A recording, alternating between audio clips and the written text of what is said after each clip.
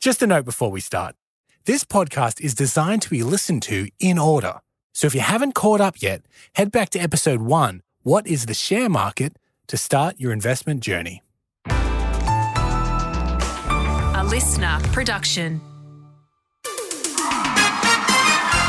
Welcome back, contestants, to Who Wants to Be an Investonaire?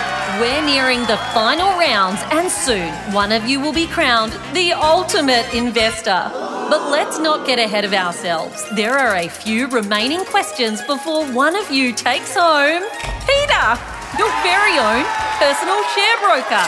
Pleasure to be at your service. Financially, I mean. Thanks for clarifying, Peter. All right, it's time for round 6. Hands on buzzers. Your question is, how much money do new investors need to get started? A, $500. B, $5,000. C, whatever you can find under the couch. All right, that's enough time. Let's see how you went. Oh, I'm sorry.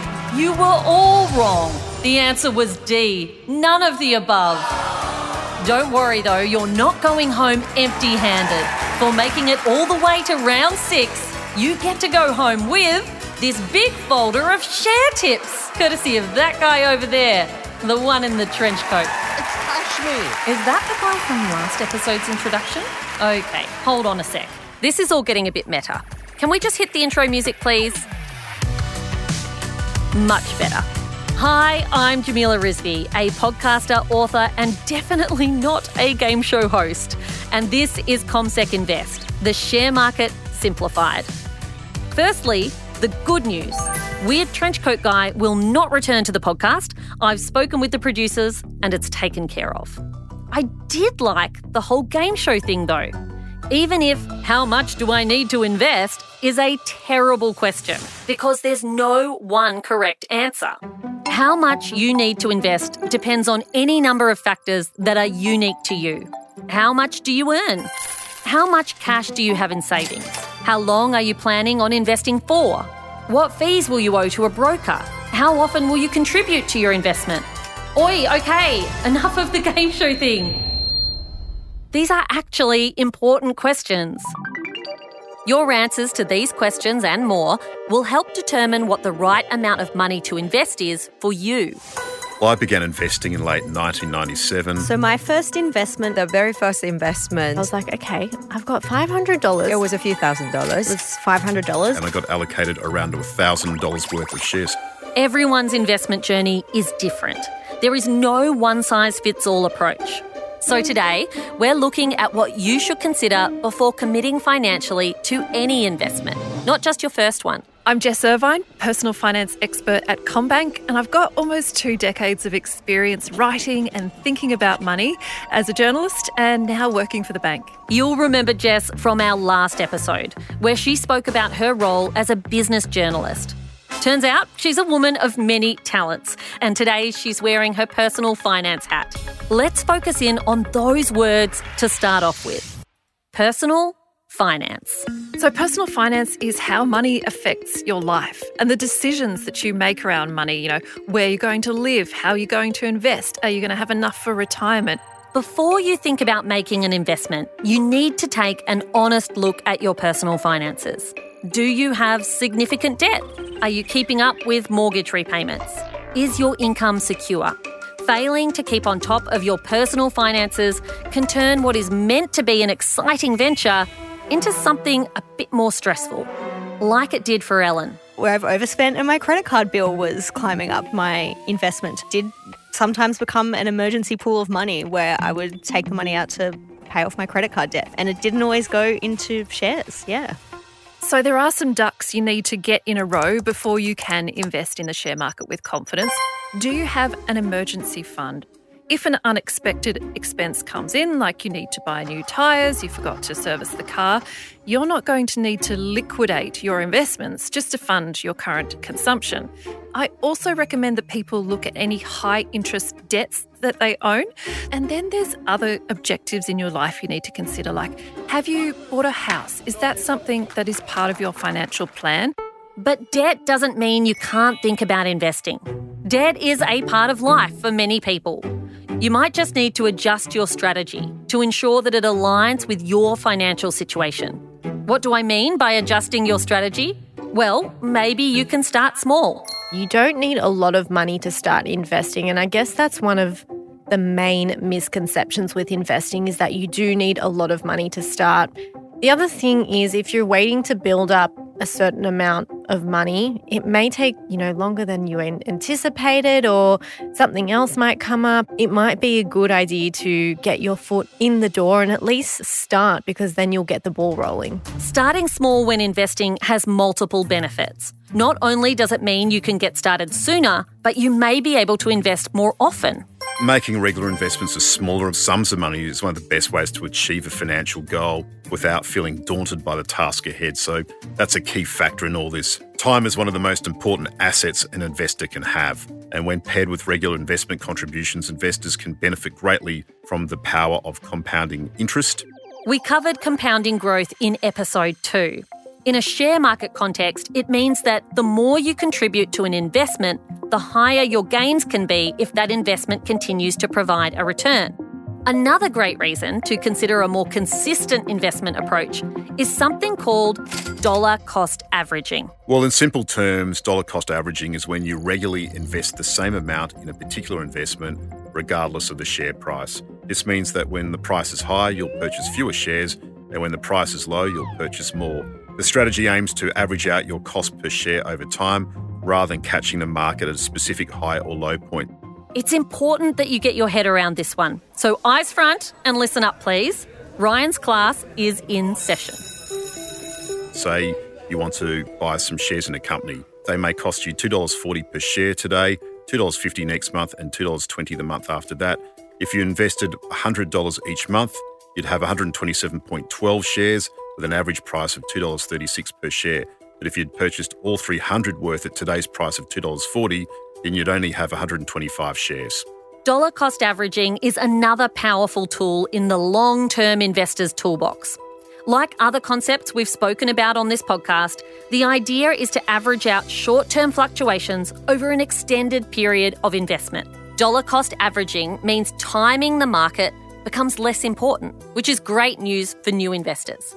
Timing the market is when you monitor a share price closely and try to buy when you think it has bottomed out or is on the way up again. The problem with timing the market? It's hard to do.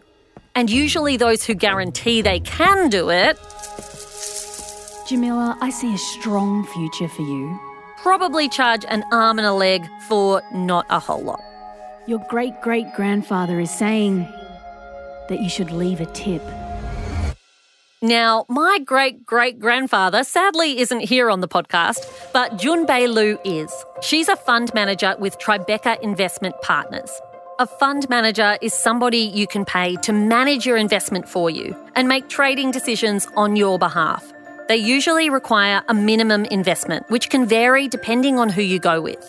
And while they're generally much more reliable than a psychic reading, even Junbei admits that the experts get it wrong sometimes. Institutional investors like ourselves, we do it every now and then, but we don't bet the house on it. So that's why it's important to be constantly invested in the market rather than trying to time it. When you're trying to time it, you always miss it. Either you wait for too long before you get in, or you may sell at the wrong time, which could be, the trough of the market.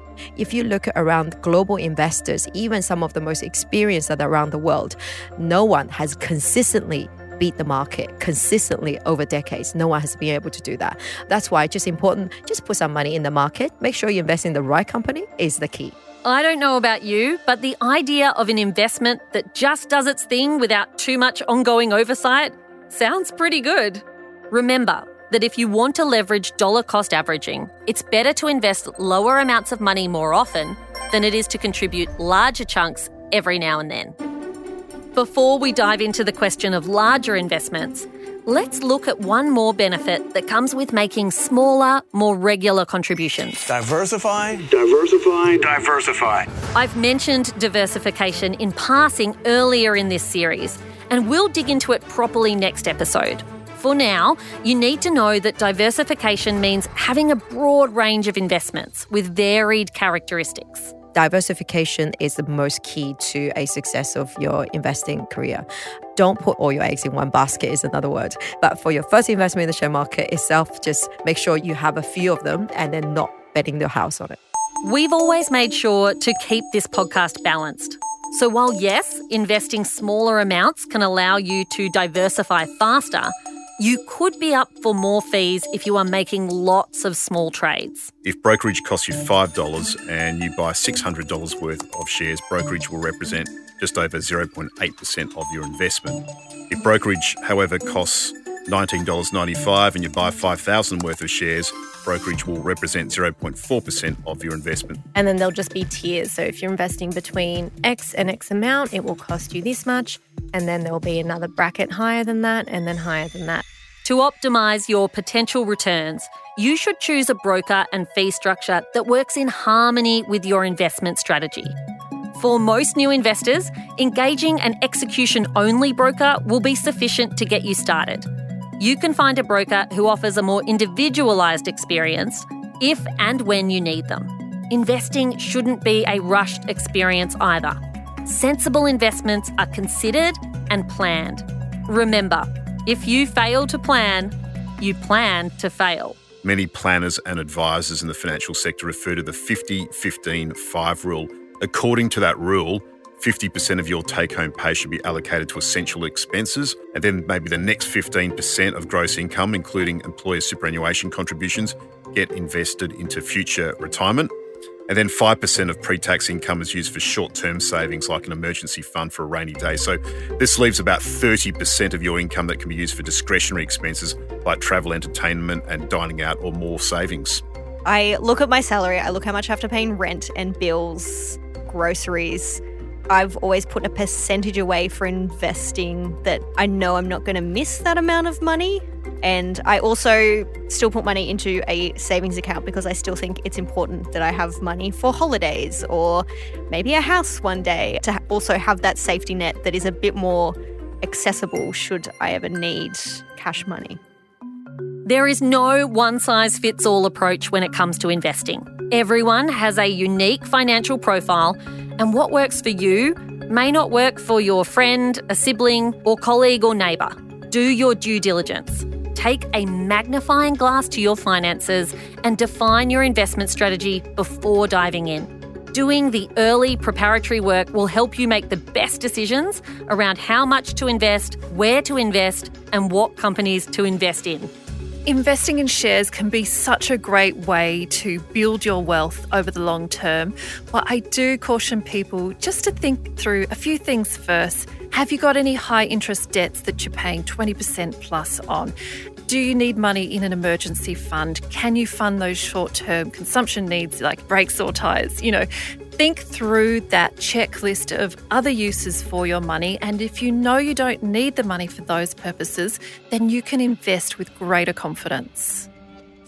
Coming up on the next episode. There's so many different options when it comes to investing. You can invest in so many different types of asset classes, but when you're just starting out, keep it simple. You don't have to go and start jumping into buying commodities or bonds. We're at the business end now. It's time to look at all the different things you can buy on the share market and how you get there. You'll go onto an online broker, so you've established a share trading account, for example. You'll place a buy trade, then they will place the order and you'll get an allocation of shares based on the amount that you invest.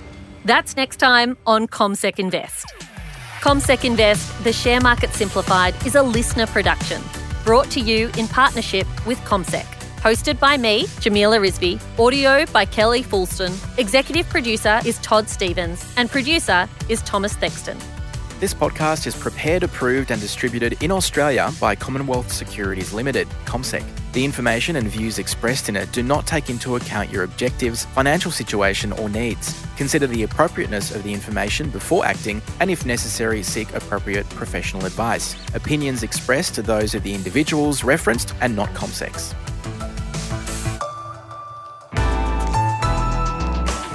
Listener.